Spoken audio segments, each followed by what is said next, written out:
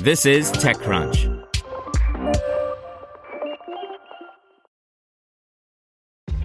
This episode is brought to you by ShipStation. You know, some things take a lot of work, like sending little robots to far-off distant planets. And just as that's challenging, so too is running a successful e-commerce business, especially when there's so much to do. So I want to introduce you all to ShipStation. Now, I love using ShipStation because of its easy-to-use dashboard, which makes managing orders and printing labels a breeze and super smooth. Oh, and the customer service is just out of this world. It's exactly what you need to help grow your business. Sign up for your free 60-day trial at shipstation.com/technews. That's shipstation.com/technews. This podcast is supported by Tools and Weapons, the podcast hosted by Microsoft Vice Chair and President Brad Smith. Each episode features insight you won't find anywhere else from the center of the conversation surrounding emerging technologies like AI.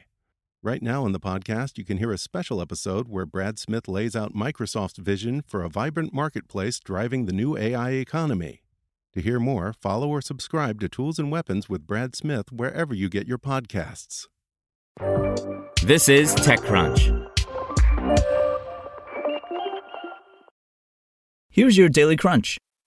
Meta, the parent company of Facebook, has confirmed to TechCrunch that Jaron A. Miles, who had been a manager of global community development, is no longer employed by the company after a video went viral featuring him in a sting operation conducted by amateurs with the intent of catching pedophiles. The 2-hour video does not depict Miles caught in any sex act, nor admitting to any specific sex act, nor admitting to intending to carry out any sex act, and it is not clear what the legal ramifications of this will be, if any, but it does feature 2 people questioning Miles who, in the course of the interrogation, admits to having graphic and inappropriate communications with a 13-year-old boy. It's a damning enough exchange that Miles has subsequently deleted his social profiles on sites like Facebook and Twitter, and whether he was fired or resigned voluntarily, Miles has left his role at Facebook over the matter.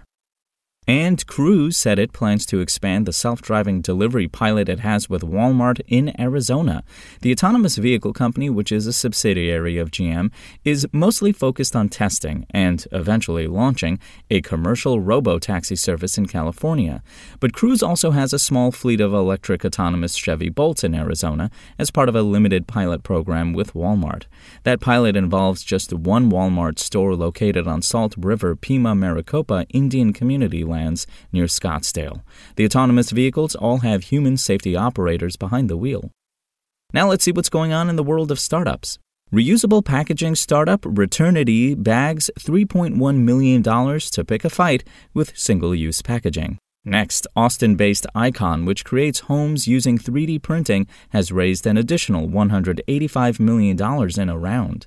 And a London-based startup called Noose just raised a $9 million seed round to throw households a life raft by offering a free personalized report that explains how price rises will affect their costs and gives advice on how to adapt to inflation. That's all for today. For more from TechCrunch, go to TechCrunch.com. Spoken Layer. Want to learn how you can make smarter decisions with your money? Well, I've got the podcast for you. I'm Sean Piles, and I host NerdWallet's Smart Money Podcast. Our show features our team of nerds, personal finance experts in credit cards, banking, investing, and more. And they'll help you make the most of your money while cutting through the clutter and misinformation in today's world of personal finance. You'll get clarity on strategies to help you build your wealth, invest wisely, shop for financial products, and plan for major life events. Listen to NerdWallet's Smart Money Podcast wherever you get your podcasts.